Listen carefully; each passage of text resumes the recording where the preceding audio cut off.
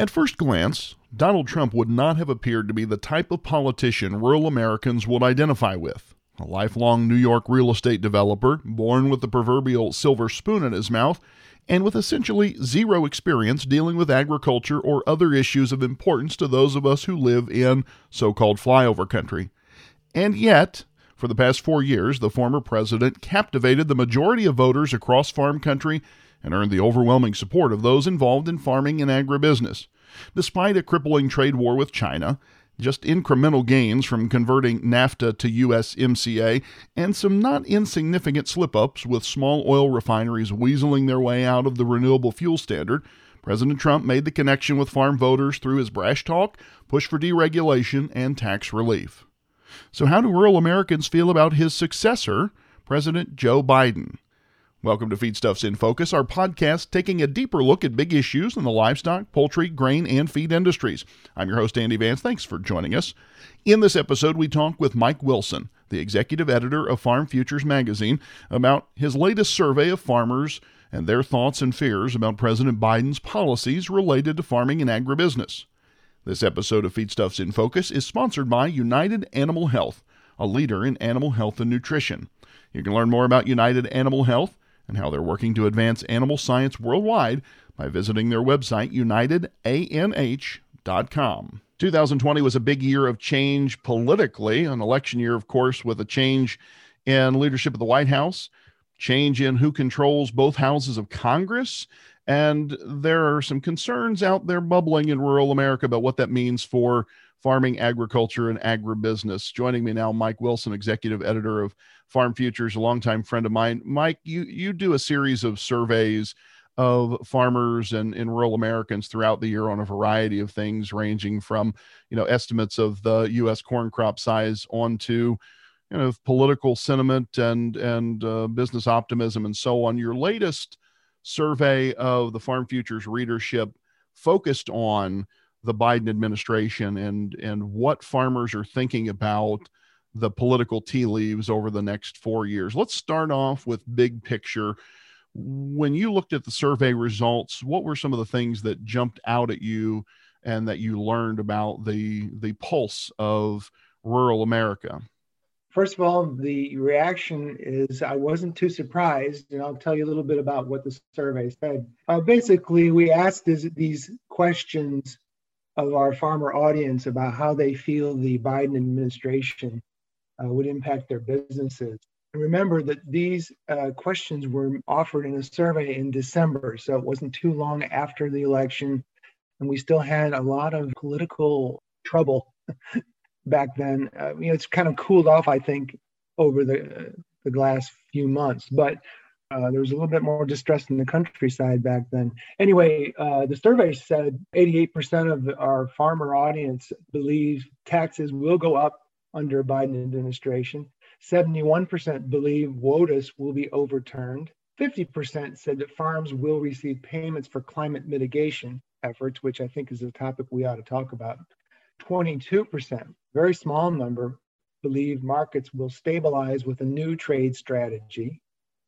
And then 81% said there will be less ad hoc government assistance for agriculture producers, which I don't think you can really argue with, considering hopefully we're going to be past COVID and past the MFP payments. So I think that kind of is a logical reaction. But the other reactions point to a certain level of unease about Biden, but not just him, also the new Congress. We have the 50-50 split in the Senate. I think a lot of people in our audience believe that for whatever reason, the Democrats are going to be more regulatory minded and more tax minded. One of the things I've found really interesting over the past 4 years in general, as somebody who's been covering agriculture as a journalist for 20 years now, when I started in this business, President George W. Bush was running for office, and it was maybe, I would say, a great avatar for the free trade, pro-business capitalist mindset, right? You look at the number of free trade agreements, multilateral, bilateral type trade agreements that were signed, and then you fast forward 16 years, and the Republicans' avatar is what you might say was fairly anti-trade, or at least more protectionist than either of his two immediate predecessors. Am I out of line in kind of observing maybe a total role reversal from not only the Republican Party but the farmer audience that you're talking about with this survey? That the farmer audience, if we went back even 6-8 years, felt fairly pro trade to me, and would have been averse to a trade war with China. Is that a fair read of the shift in farmer sentiment over the past 6 to 8 to 10 years? You just said a mouthful. I'm not sure I can even unpack everything you just said, but to me, anyway, this is just my opinion. I think farmers have always been for trade. And we have always pointed out that trade wars cannot be won by anyone. And yet you also have Donald Trump coming into office and immediately saying he's going to put his foot down with China. So there's a lot of people who have been convinced over the last 4 years that that was the right thing to do. And I understand the point. There were a lot of bad things China was doing, everything from intellectual property to human rights. I'm not saying that that's not necessarily the right thing, but having done this, Donald Trump's approach was very much just a one-off, where I think Biden will be more strategic. His new trade ambassador has pledged to be grouping his allies together to be strategic in the way they approach China. But to get back to your point, yeah, I think that free trade was on everyone's mind. I don't know about you, but I stopped and thought to myself, there's no way he's going to do this, because agriculture is always the tip of the spear. And sure enough, agriculture was hitting a painful point when this trade war started. I'm not sure anybody really believed what Trump could do in terms of those market payments that he made to farmers. But I think a lot of people said that was they would be glad to take that money in exchange for free market, sales to China. So what you said is a mouthful. I can remember going way back to my dad. I think most farms in general, I think there was if you had to talk, I don't really love talking about politics anymore. It's no longer interesting when people are so polarized, but my dad was a Democrat and a lot of his friends were Democrats. And for whatever reason or not, maybe that goes way back to the Depression era and all the programs that were put in place. But sure, free trade, who doesn't love free trade? And a trade war is against free trade. So, yeah. Yeah, it's a great observation. I think about my own families, and I think probably both sides of the house, going back, grandparents were New Deal Democrat types, and I think you said it well. That seemed to be a prevailing thing among farm families I could think of, and maybe even my own parents probably were registered in one party and maybe voted in a different one. Things change and shift, and it's a fascinating thing about if you study political science. Now, I want to get back to the survey for a minute, so I don't get off too deep in the weeds on the politics, because the policy, I think, is really what gets interesting. So you shared some of the results. There seemed to be pretty broad agreement among the respondents that taxes will go up. The WOTUS, Waters of the U.S., would be overturned.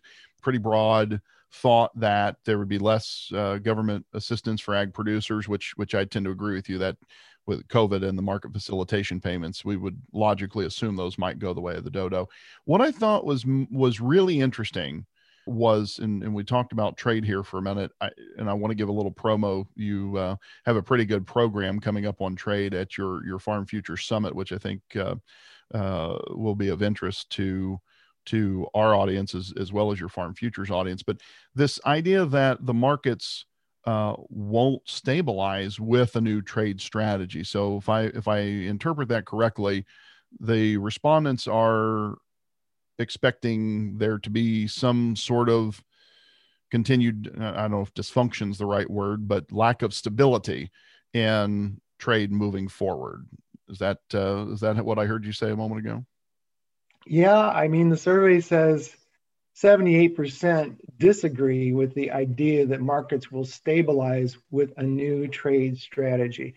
I have to tell you, Andy, I kind of feel like this survey shows a sort of a partisanship, whereas, today you and I, maybe our readership, could look at these questions in a little bit more analytical way and separate out from our, the election and the feelings of unhappiness about your candidate not getting elected.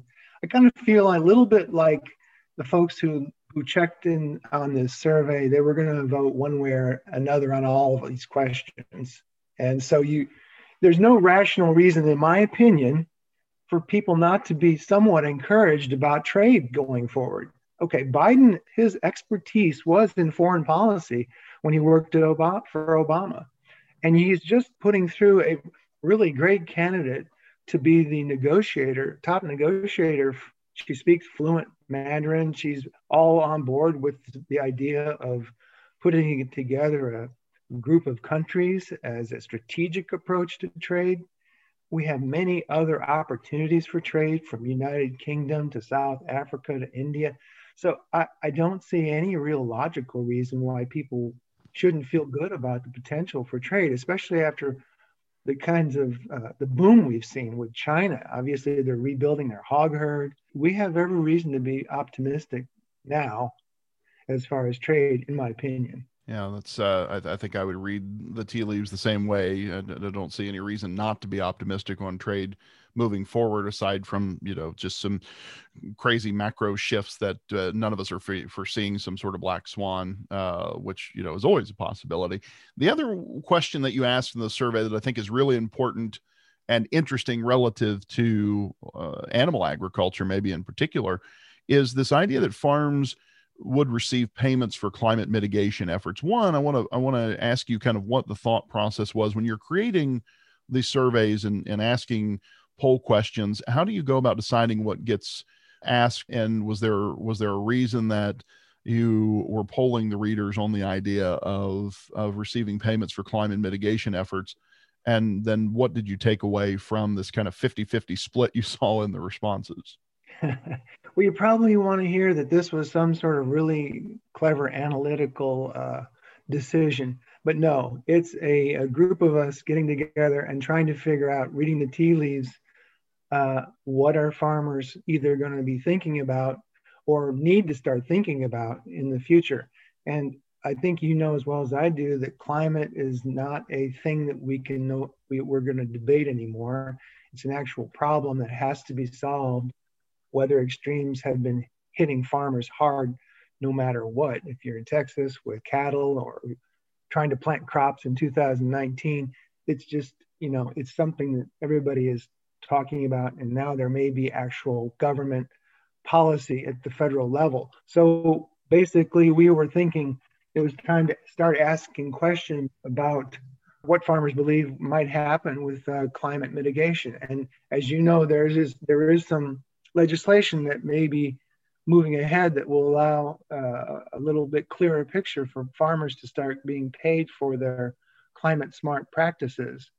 And so we just wanted to see if there was something that we could get some answers about. And this was, a 50-50 answer. Obviously doesn't really tell you much, but at least it's not, 80% one way or the other. So maybe it does say something.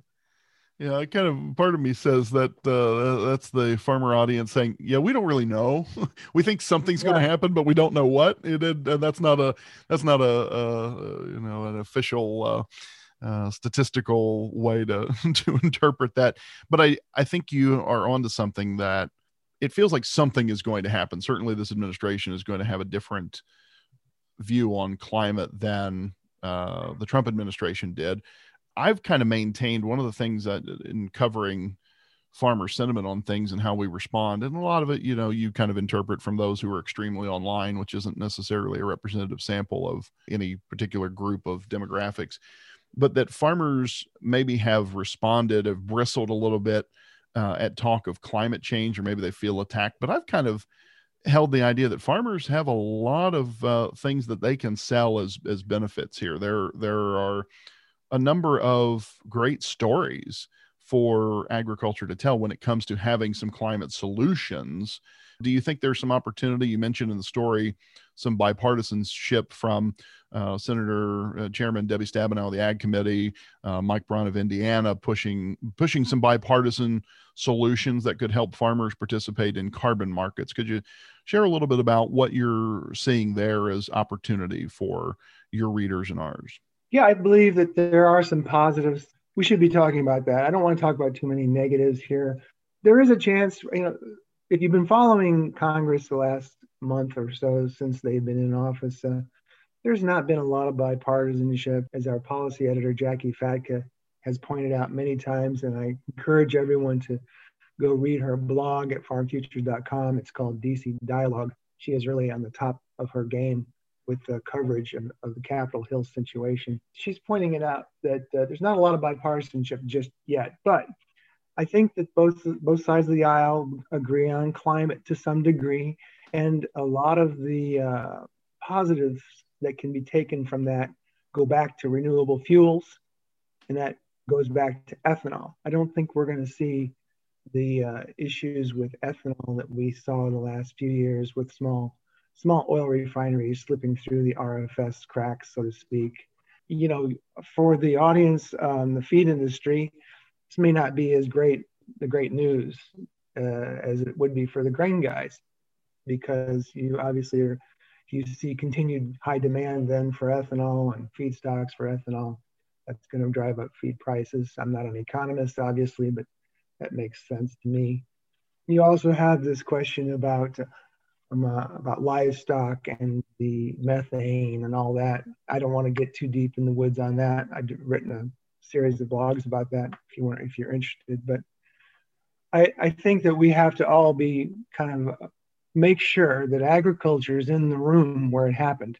When they're making these decisions on policies, as long as agriculture is there and making conscious, being part of the solution, we're going to be fine. As one of the sources points out in my story, Lance Lillibridge, he's an Iowa farmer. He's like making the point that we have to be there. We have to be part of the solution and not have the one thing that every farmer hates the idea of. And this is the one thing that Donald Trump did so well, was on regulations.